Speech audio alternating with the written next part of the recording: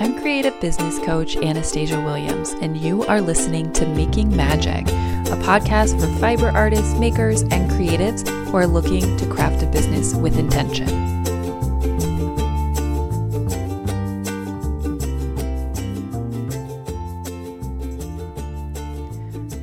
Hi there, welcome to episode 16. You're going to have to forgive me for my intro and outro today because I have laryngitis, and you may also hear a cat. I'm sitting in a parking lot currently outside of an emergency vet because I have a cat who's quite sick, and no surrounding vets have appointments for the next week. So we have to do this. Anyway, neither here nor there. But today, on this episode, I have kind of a treat. I am interviewing Hannah Thiessen. She is a knitwear designer. She is an author of 2 books, Slow Knitting and Slow Knitting Seasonally. She has her hand in so many areas of the fiber arts industry and has such a decorated resume. And so it's my privilege to be able to interview her and talk to her about her process and get some of her thoughts and opinions, especially on marketing yourself in today's industry, knowing what she knows.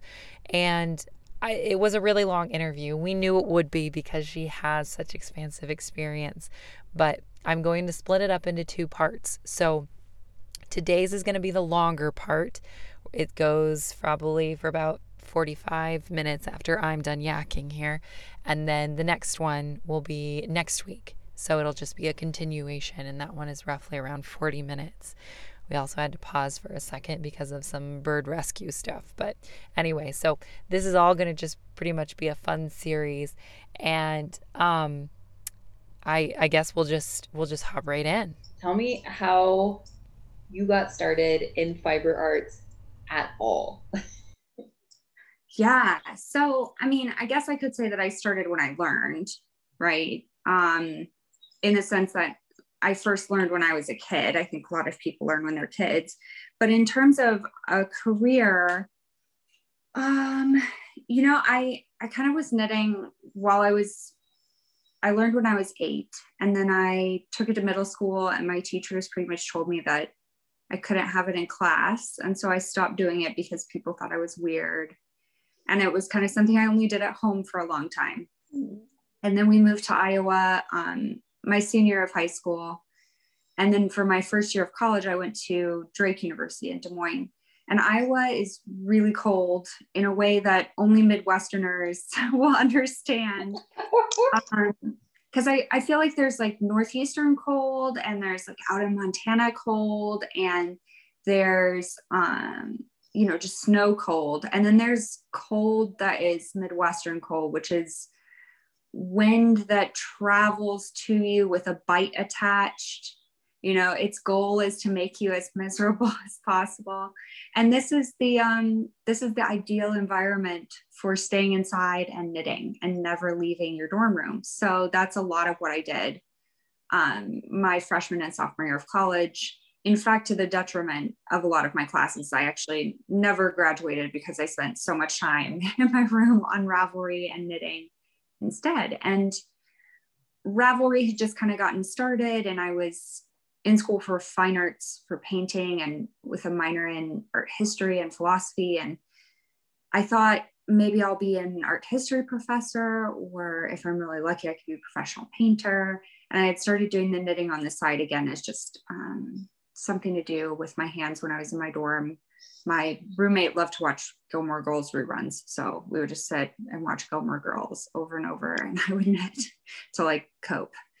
And to cope with Iowa weather.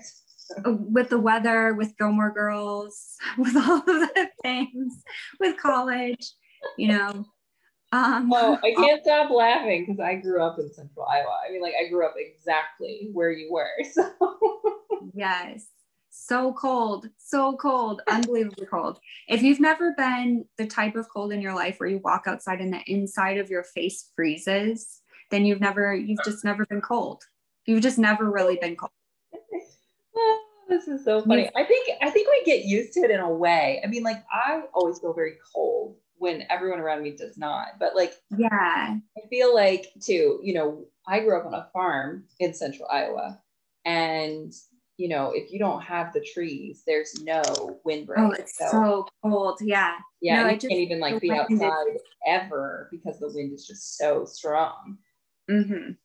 Yeah, it's knitting weather. It's perfect for never going outside again and just knitting until spring because it's so brutal. So that's a lot of what I did. And Ravelry was just kind of getting started.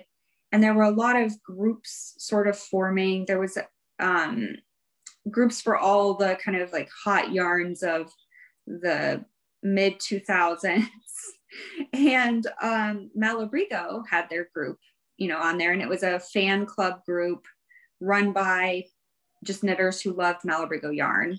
And I had recently purchased my first skein of Malabrigo yarn, and I was working through a project, and I was like, this yarn's amazing. So I was like, I wonder if there's a group on Ravelry.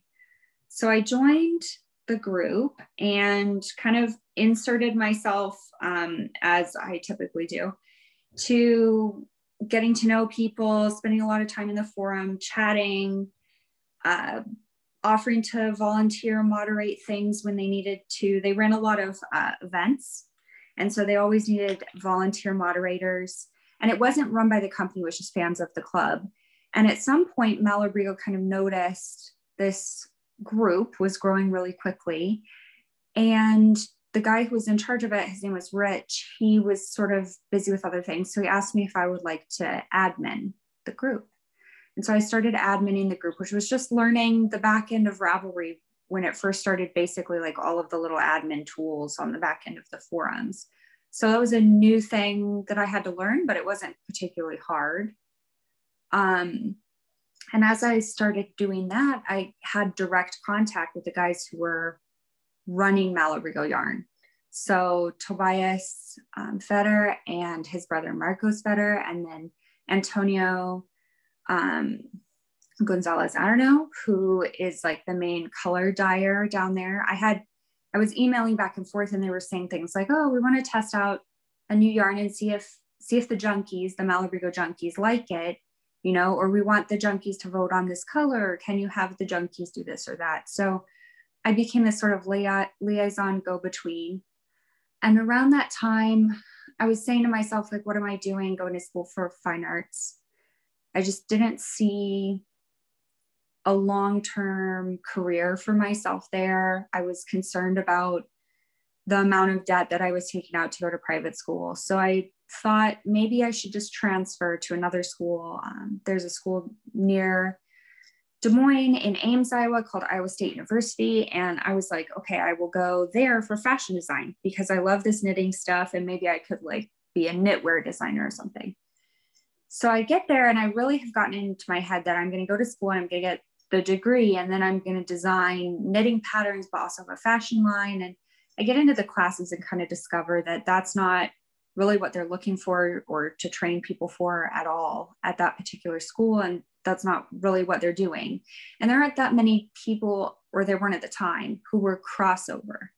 Like you were either in fashion and you were a knitwear designer for fashion, or you were in hobby and you were a knitwear designer for hobby.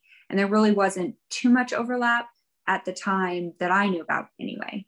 That's just like 2008, 2007. I think Julie Weisengarber of Coco Knits, she was a fashion designer who crossed over. I don't know if she was definitely designing at this time, but I don't know if she had released a lot of things or she was already going around and doing classes, but I didn't know about it. So my teachers were basically like, there's nothing for you. There's no path for you here to lead to what you want. And I was talking to Malabrigo, and they were talking about how maybe you could find an internship somewhere that would give you the experience that you want, and we could like help you go in that direction. And so I just reached out to Malabrigo and I said, hey, have you guys ever thought about having an intern over the summer? And they wrote back and they said, no, we have never thought about having an intern. Tell us more. And so I kind of pitched this idea that I would come down there and do stuff. I wasn't really sure what the stuff would be. I was kind of doing blog posts for them as like a side, just like a side fun thing. And I knew the community really well. So I guess they figured we'll figure out something for her to do. So they had me down for an internship, and I lived in Uruguay for 2 months and got to work behind the scenes at the mill and all this really cool stuff down there. That was kind of the beginning, I guess. Wow. Okay. So then what's the next step? Where'd you go from there? Because you got your hand in all the pots, and I want to know about. Yeah. So while I was at Malabrigo, definitely blogging was becoming this big thing. Blogging was on the rise. It was kind of the height of blogging. Was coming up, I think in 2013 was like the top of blogging. So everybody wanted blogs written. Everyone wanted newsletters, and nobody knew how to do it in the yarn industry. At the time, it was kind of an industry where people have been doing the same thing that they already knew how to do for a really long time. And they were just innovating what they already knew how to do. So learning all of these new kind of like computer things was just another thing that they would have to learn. And I already kind of had begun doing that for Malabrigo. And so people started asking Malabrigo, like, who's doing your newsletters? Who's doing your blogs? They were very generous because they knew that they couldn't hire me full time. And they knew that I would just want to keep doing more. So they kind of like word of mouth shared my information around. And so I got different clients, and I started building this little portfolio of people that I was doing newsletters for, Yarn Shop, a couple different yarn companies for a while. And eventually I moved on from Malabrigo. I had worked on 2 publications with them, and they had let me do some styling and coordination for those. So I got a little bit of that experience there, hiring the designers and coordinating all of their timelines for Malabrigo for these books. And so I kind of had built up this little repertoire of skills that included making your project happen and telling people about it. And as social media started to kind of come onto the scene, I learned that as well. I just saw that was going to be something that everybody was going to use. And obviously I was in college, so I got Facebook, because that's what you did. When you're in college, you got Facebook. It was brand new. Everyone wanted to be on it. So old. I remember that. I know. I'm like, oh my gosh, back in the old Facebook days. And so, I just kind of learned things as they came up. And over time, I became a little more specialized, more selective about what types of projects I wanted to do or take on, just because there's not necessarily a lot of sustainable work in certain categories compared to other categories in the industry. For example, everybody wants to be the blogger, the tastemaker, the person who's designing, the person who's, hand painting the yarn. And you really can only have one head chef, one lead chef per brand.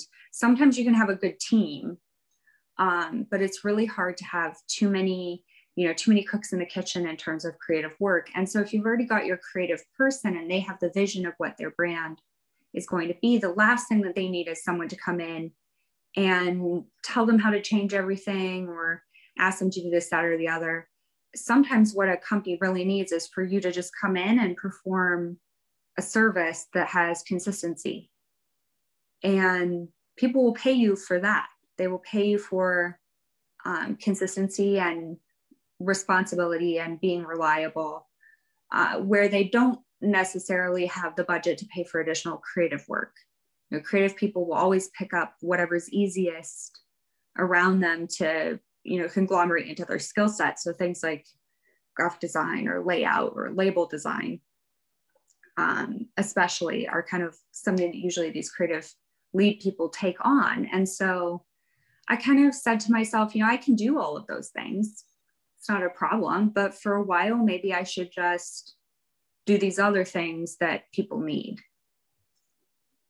And so I did that probably for the first seven years of my career, was just work on other people's stuff. Doing stuff for other people. So then that means that you were primarily doing kind of more like admin work. Would that be right? Yeah, I would call some of it admin work. Now I would say that I was probably just doing wearing a lot of different hats. So I would handle brainstorming sessions with whoever the creative lead of the company is, sitting and doing a brainstorming session, taking down notes, and then taking those notes back and kind of refining them into a strategy. That's always something that's really helpful and needed. That strategy might be a marketing strategy in terms of, we have this much ad spend and we're going to put that money here. And here's our plan for pursuing this audience via this platform and this audience via this platform. And here's our newsletter schedule. A lot of that implementation stuff tends to be where creative people fall apart. I mean, I know it because I am it, in the sense that, when I'm doing my own project, it's like, oh, the ideas, I've got lots of those. But then you get in the implementation part, and that's a lot harder. That's brass tacks and organization and knowing which step comes first.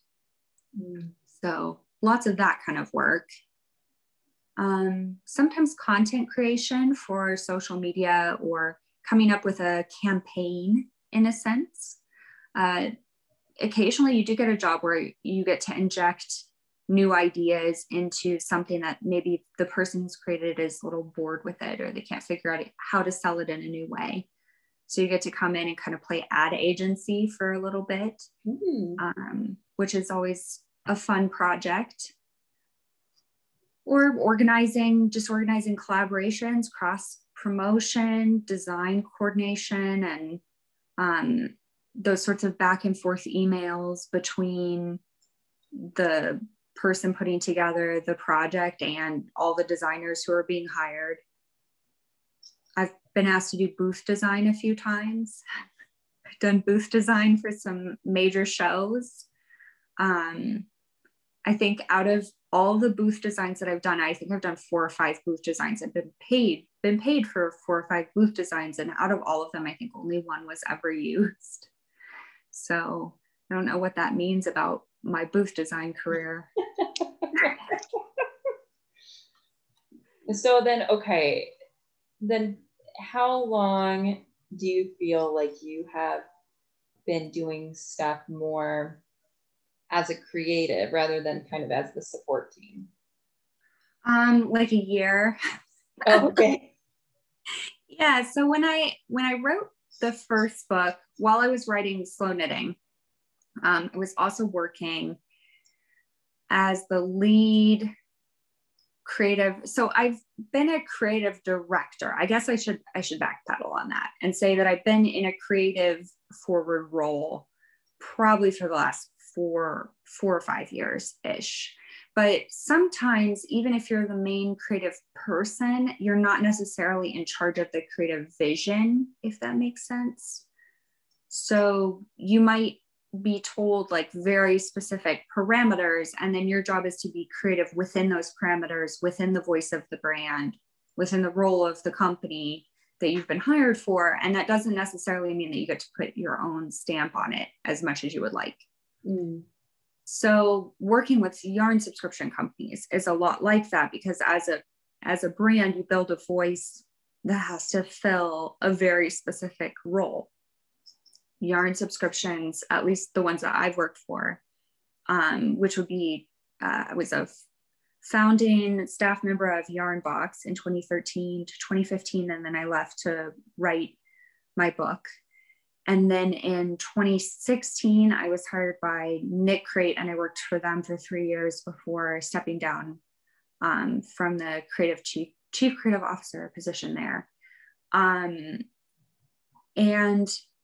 both of those, I would say, in terms of fashion, we would call them bridge brands, in the sense that they form a bridge between the customer who's at the big box store, Hobby Lobby, Michaels, Walmart, and the customer who's at the yarn store, who's more familiar with paying a little bit more per skein. for their yarn. Maybe they're used to paying a lot more per skein for their yarn. So you have to have this bridge area, and yarn subscriptions have done a really good job of filling that role. And while I love the customer in that bridge area, because they're learning, they're excited, they're engaged, they want to try new things. The mission of a yarn subscription is to get you to buy something every month. And while I was there, I just sort of had this discordance in my soul about selling people things every month, encouraging more consumption. And it was at war with the books that I was writing. So while those were definitely creative roles, I didn't feel that I was being my full creative self within them, the same way as working on my own books or my own publications is, or working on stuff for my own brand. So I really leaned into my personal stuff, I would say, over the last year and a half, 2 years. Okay. So then what does like a day-to-day, oh no, not day-to-day, just what are you involved in currently? Because I know that also still is quite a bit of things. Yeah. So independently, I run my own website, which is hannahthiessen.com. And that's where I kind of talk about my books, or I might share blog posts about different jobs in the yarn industry or yarns that are under a certain threshold. I have a directory there of slow knitting yarns that kind of match my personal philosophy about what makes great yarn that's made well. So that's sort of my brand, and where I'm dedicating some more energy this year than I have been previously. I just, you got to work the job too. And right. So I have been production editor of By Hand Cereal I've been production editor for about 2 or 3 years. And before that, I was the marketing coordinator. And a production editor kind of like handles all of the nitty gritty of each issue, hiring all the designers, determining the overall cohesiveness of the visual collection, laying it all out in spreadsheets, making sure everyone's paid on time. So that's been my work with By Hand, and that involves a lot of travel, which is great. But because I have to be able to travel, I can't really take a solid, 9 to 5. So I sort of fill in little bits and pieces from different contract work. Right now I'm doing a natural dye blog series for Nomad, which is a undyed yarn company out of California. And I have some contract work doing layout design for a couple clients. So I keep myself pretty busy. I'm also working on launching a fairly large new project with my friend Julie Robinson, who's a very talented tech editor and fashion designer, who has made the crossover into the knitting space, and she's great to work with. So I've got a full plate. I can't seem to not have a full plate. I've tried. It just never happens. Oh, I get such a kick out of that. Okay.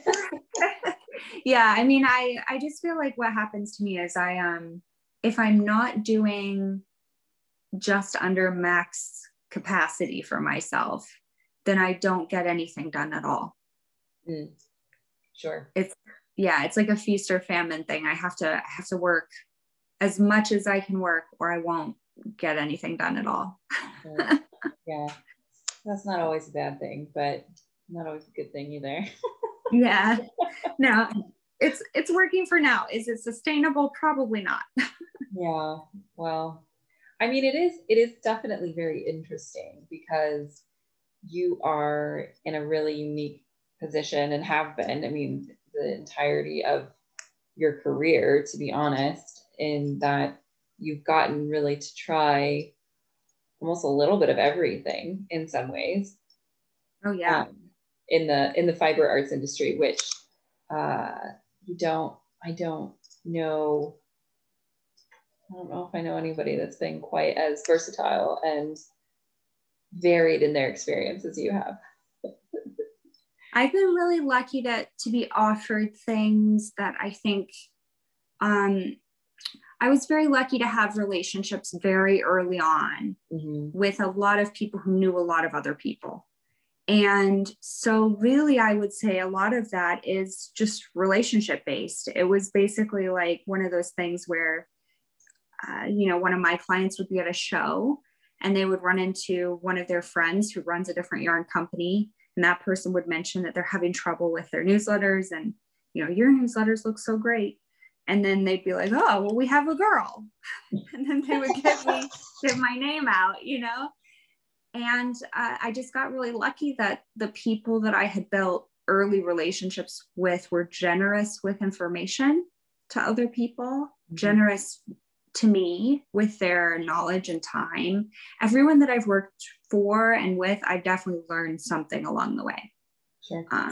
For a while, I worked for Ann Hansen of Bare Naked Wools, and she's just like an incredible designer. And she knows so many things, like very technical things and very creative things and construction elements and how different wools behave. And she's a fantastic spinner and her house is beautiful and her husband renovates everything. I mean, she's just like this magical being of a knitwear designer. And she really, let me kind of do some cool things within her brand and help her on some really neat projects, and got me away from laying things out in PowerPoint and made me start using InDesign, which was a huge leap for me. I knew how to use Illustrator vaguely from school, but InDesign was not a product I had touched. Now I use it almost every day. Yeah. So I think a lot of the variation and different things I've gotten to taste or try has to do with a willingness to learn new things, but also from being around really generous people. Yeah. So I have a lot of different things that I kind of want to cover, and I don't really have a linear way to cover them. So Okay. The one thing that I'm curious about is that how do you see things as being different in the fiber arts industry and the yarn industry overall now versus when you first started? Like, what are some of the big differences? For one, there's a lot more people involved and looking for work and wanting to work in the industry. I think the internet has sort of opened it up a little bit more so that people can see what's behind the scenes at yarn companies, what jobs are available. They can be, they can go out for jobs. They could go and work for a dyer, or a lot of the companies too have grown so much. When I started, there were really just a handful of fairly mid-sized to large companies, and then a few indie dyers, maybe like 5 or 10 or 20. And now there's hundreds of dyers and hundreds of designers and thousands of new people joining everything every day and putting out new patterns. And you've got this whole culture that has popped up, a whole new knitting culture that's popped up on every social media. I mean, there's knitting on TikTok culture, there's YouTube knitting culture, there's Instagram knitting culture, and they're all these individual cells, and they're huge amounts of people who only encounter that knitting world, and they've never heard of interweave knits, and they've never heard of Ravelry. Yeah. And when I started, it was basically like, here are the people who are doing the things, here's a list, and you can work for these people, that's what's available. So the variety, the vastness of our industry, we've grown so drastically, but also in a very unique way, because rather than growing, in a straight trajectory, it feels like branches have appeared quite suddenly. And I had to let go of a lot of issues that I had with people not knowing knitting history, or feeling like they had invented something that had already been invented by like 6 people already. I had to let go of that sort of judgmental viewpoint as part of the industry changing. And I actually feel like it's better. in a lot of ways. There's more room than there ever was, and more excitement for new voices, new faces, new perspectives. It's less about, did you create the most creative pattern? You know, did you innovate something new? And a little bit more about, like, are you saying it in a new way? Are you excited about it in a way that energizes other people? And I think that's great. Yeah, definitely. So then, being that there are so many more people and that there is a lot more of this expansion in the knitting world, I guess, you know, one thing that I encounter a lot and you encounter a lot are people who come into the space, they pick up the skill of knitting, crocheting, designing, kind of start to follow that trajectory. And then it becomes like, how do I find my place in this industry? And I'm really curious, just kind of what your experiences have been as far as like having those kinds of conversations, or what challenges do you see for people who are kind of wanting to make a mark in the industry when there's so many people? I know it's kind of a big question, but I'm very curious to hear what you think really overall. Yeah. I mean, it's not an easy question. Thanks. Yeah, you know, what I would say to what I have said to other people is, find your niche, define your experience, the experience that you're giving to your customer, or why, you know, find your why. Why are you designing? Why do you need to be a designer? If the answer is because you think that you can make money doing it, then you need to evaluate actually what that looks like. How many people are you competing with? How much money are you hoping to make? And also, what are you offering that's different? I think that there's this desire for a lot of knitters when they get started. They learn all of the basic stuff, and then they learn how to make a few things, and then they're like, I want to make my own things.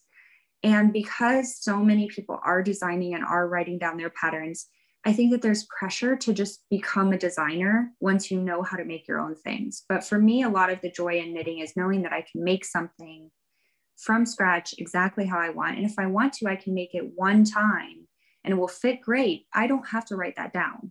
Right. You know, I don't have to share it with the entire world. And I think that there are a lot of people who fall into this pressure trap if they feel like they should, or they share the picture on Instagram and people say, is there a pattern? Is there a pattern? And it's okay to say, no, there's no pattern. Right. I'm not doing it. So if you're becoming a designer because you feel like you're a very talented knitter and people are asking for patterns, and you think that you have like a unique viewpoint and a unique vision, and this applies to any category, you know, design, but also dyeing would be a big one for me. If you think that you really are truly individual, unique, interesting, doing something different, then of course, you know, jump into it with both feet. But if you feel that you aren't sure about any of those elements, like you don't know what direction you want to go, or then don't quit your day job quite yet, because it's this is not an easy place to hack it if you want to do it a very specific way. I decided really early on that there wasn't really room when I was starting for me to just become a designer. It was something that I think I felt that I had to have more of a name behind me first. And then I saw a lot of people come up and they did it the totally opposite way. You know, they did all the design and now they're doing a bunch of other stuff, books and work with big companies and that kind of thing. So I don't think there's a good prescribed direction in that way, but I think you just have to be willing to improvise for this. Mm-hmm.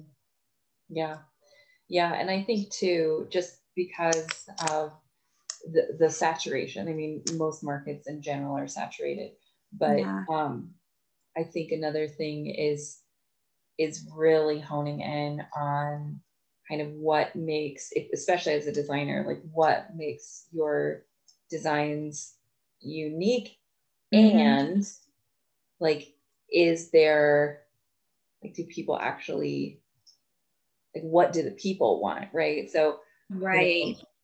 that there's a continual, issue that I see where people will start designing things because they want to design something, or they, were inspired by something. But the problem is that if you don't have the other elements in place, like there's a buyer for that product, like if you don't know that somebody's going to want that design, then you run into a pretty big issue because you have to send out a pretty high volume of patterns to really make, money. Yes, anything at all, really. I mean, I have, I don't know how many patterns I have published, not very many. They're pretty small beans. I mean, I've got the ones in the book, and then I've got a few that I did while I was working for other people, and a couple independent releases, that kind of thing. And I don't make any money at all off of that. None, zero zilch. I think a good month for me is like $30. So not all people who are doing this as their career are making money off of it as designers. And not all of them are making money off of it as teachers. Even if they're going and they're teaching, even if they're designing, that's not necessarily like the key component, right? So I think that it's important for people to identify where their strength is. Yes. If your strength is telling a great story, I mean, there's so many brands that have shown how to do that in a fantastic way. And if you're really good at telling a great story, and the story that you're going to tell is different than what you see out there, I think people will like that, and they'll find you and you'll find them. But you have to know what the story is first. Yeah. If you're really good at visual merchandising, and your skill is taking great photos or putting colors together, and you're a dyer, then that's going to serve you really well. And so you should lean into those elements of your business that you're really successful at and really feel comfortable doing and feel confident with. And the other pieces, you kind of have to look at it and say, okay, without the stuff that I'm not good at, is it enough to get me from A to B? What is B, and what's the goal? Is it $300 in patterns a month, or is it, 3,000? Because in knitting, that's a really huge jump. Yeah. Huge. Yeah. And I don't know that it's attainable for, 99% of independent designers, even the ones who are writing patterns for magazines or books and getting paid, a pretty good sum for individual patterns. It's just not, it doesn't add up as quickly as you think it would. Yeah. And especially with how many, like you were saying, the saturation level of the market it makes it extra difficult. Yeah. Yeah, I would agree. And this is kind of a depressing conversation. I know. Please don't be depressed. Like, I mean, it's just a matter. And the thing that's really interesting is some of the stuff that you were talking about previously before we started in on this depressing conversation. And it's really focusing in on, number one, what was I going to say? On relationships. Yes. Relationships is huge. Being willing to make relationships, or I guess make friends and build relationships. And that is super critical, especially when you're wanting to build any form of like audience online, which I know that the majority of people are at this moment in time, because, things are still relatively kind of closed.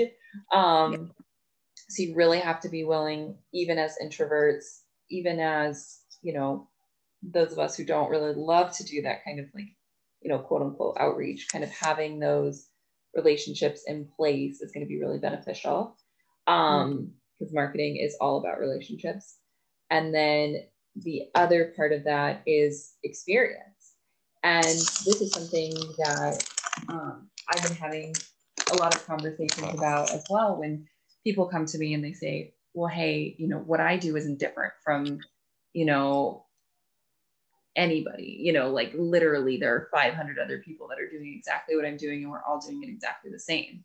And, you know, that happens a lot in a lot of industries. So the difference is, what experience are you providing? And sometimes that experience doesn't necessarily have to mean like a first touch, me having a conversation with you experience necessarily, but the experience that you take a person through from discovery to purchase, basically, and what that looks like, either in a passive way or an active way.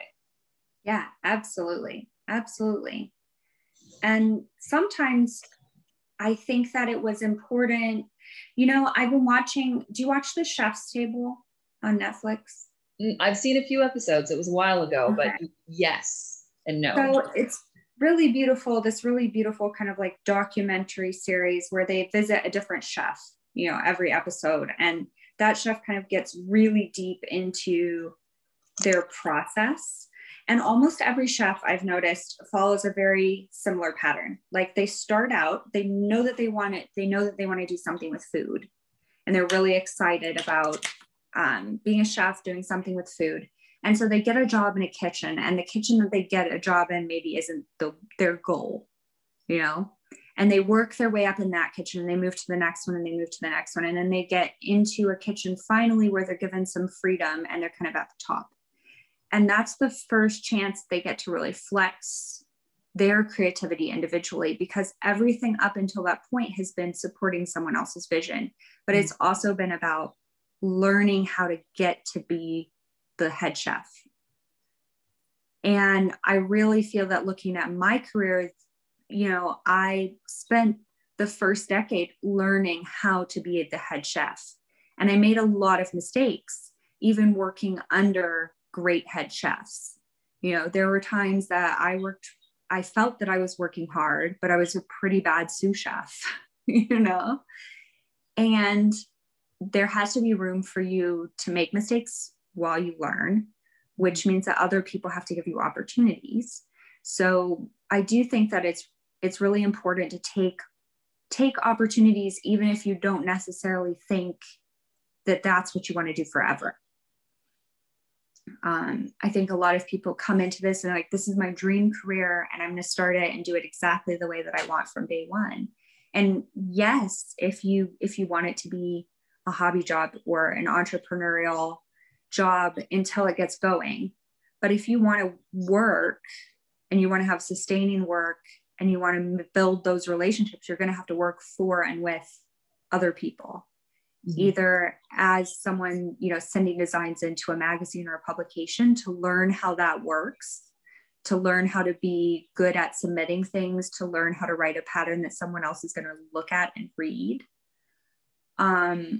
Or it might mean that you don't design for the first couple of years, and instead you work for someone who does design work, and you lay out their patterns, or you manage their social media. And in return, you get to see their process and how they've learned how to get to where they are.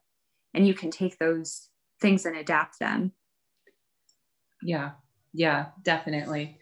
So then I kind of want to piggyback off of that a little bit, or kind of keep along with those veins. So when, let's say that somebody is kind of newer coming to the industry, and they kind of want to start that process of submitting or reaching out for collaborations or reaching out to other people to basically see if they can support them in any way. I mean, do you have any tips for kind of starting that process at all? Yeah, I mean, the first thing would be to join a professional group. So there are a few different professional groups that overlap with the yarn industry. We used to have kind of our own trade show every year called the National Needlework Association Trade Show, but I think that it has dissolved. Now we have CIA, which is the Craft Industry Alliance, I think. And they seem to be filling kind of a lot of those needs, connecting people up with each other. There are also several kind of classified ads boards on Ravelry for various types of work. So there's a designer board, indie designer board, where people will post design calls. There's a classified ads or Ravelers in search of work board. There's a few of these different job posting areas on Ravelry that I think are worth checking out if you're looking for a job that will help you learn and grow. Now, if you're looking for submission opportunities, then I would say look at your overall style and first look at companies that match your overall style. If I am all about neon colors, then Brooklyn Tweed is probably not going to love any of my neon color designs. That's just not their vibe. So look for companies that are on the same visual, vibe that you're selling, the goal of what you're making, to express what you're doing, and then see if they have any openings. Sometimes they'll have openings for designs that they need to have submitted for them. So a lot of yarn companies will buy ad placement in magazines, and then sometimes they want to promote a new design there, or you can reach out to companies that already have, regular design calls and get on their design call list. All the magazines have design call lists. Most of the bigger companies will have design call lists, or at least they'll have somebody who's writing down names and reaching out to people. I think that subscription boxes are a great opportunity for newer designers to get their names out to a lot of people. And all the ones that I know of pay the designers. So all the work that I'm talking about is paid work. None of it is working for free. So, I'm not saying anyone should go out and take an internship where they don't get paid at all. I've done a few things that were for free throughout my career, and I can't say that they gave me any more benefit than the things that I was paid for. Sure. Yeah. Yeah. I mean, just really hitting the pavement. And unfortunately, it's a game a little bit of who you know and who you connect with. When TNNA was around, there was a physical show floor. I could go to a physical show and go around and talk to all of these different vendors and get to know people on a personal level and have coffee dates with some companies, or cocktail hour with other companies, or reps, or, leads, or whatever. And now that's not really a possibility. So that's made it a lot harder to kind of coordinate this sort of relationship building. But in other ways, it's easier, because if you see someone whose work you really admire, you can just send them a DM. You can just start interacting with their content on whatever platform that you found them on. Yeah. And over time, build that relationship. And maybe that person will think of you when they see something come up that's a good fit for what you do. Yeah. Yeah. I do that a lot. That's great advice. And it's, that's something that social media has given us. That's amazing, is that, there's a lot of barriers that are removed between people, especially people that we would not necessarily feel are within our reach. There's very few people, I think, that are big enough in yarn that they just wouldn't answer at all. And if they don't answer, it's probably because they either don't manage their own social media, or they have just too many messages to get to all of them. I think that there's very, very few people who are kind of even at the very top of their game, really making it in whatever category within the yarn industry, who would never read your email or never reply to it. And I'm not sure I could name them. It's pretty easy to reach out to people and connect with them and get to know them within the framework of knitting and yarn. Sure. Or crochet, weaving, spinning. Really, all of our fiber artist category is pretty open and friendly and accessible, even at the highest level. Like, our knitting celebrities are still relatively small celebrities. Yeah. Just because, that I would think, even though the industry is expansive, it's not huge. You know, it's still kind of a niche. So definitely people who work within it, it's a much smaller group than the people who knit or crochet or weave. I mean, the group is like astronomically smaller. Now it's gotten bigger, but I would say for the most part, you know, the designers or dyers or creative directors who are kind of at the top of the magazines now, run their own companies. The people that you really think of as like, oh, these are people who are powerhouses. If you were to ask them about their business trajectory, their work trajectory, it would probably be really similar to mine. And I think a lot of those people got to where they are by building connections and just kind of moving around in a path that eventually led to what they wanted to do. Mm-hmm. Yeah. All right, friends, I'm so sorry to have to stop the interview kind of right in the middle of it, but this is where we're going to end for today. I am going to try to get the show notes up as soon as possible.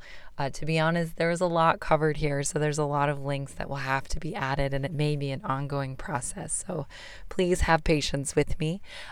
Again, next week we will continue on with Hannah, but in the meantime, if you do want to follow her on Instagram, she is at Hannabelle Knits. So Hannah, Belle Knits. And I know next time she's going to give us a little bit more information about like other places that you can connect with her. But that's just to give you something to do so in the meantime. And the other thing too, I know I've said it before, but I would so appreciate it if you could at least share this podcast with somebody who may benefit from listening to it, whether that's on social media or just privately from you to another friend who's a business owner. Additionally, it does help so much if you're willing to leave a review on iTunes. Just helps get this podcast out to more people, and I am getting enough feedback back from it that I do think it would be really beneficial to help more business owners. So that would be so appreciated and helpful if you would be willing to do that. And I, in the meantime, will talk to you next week.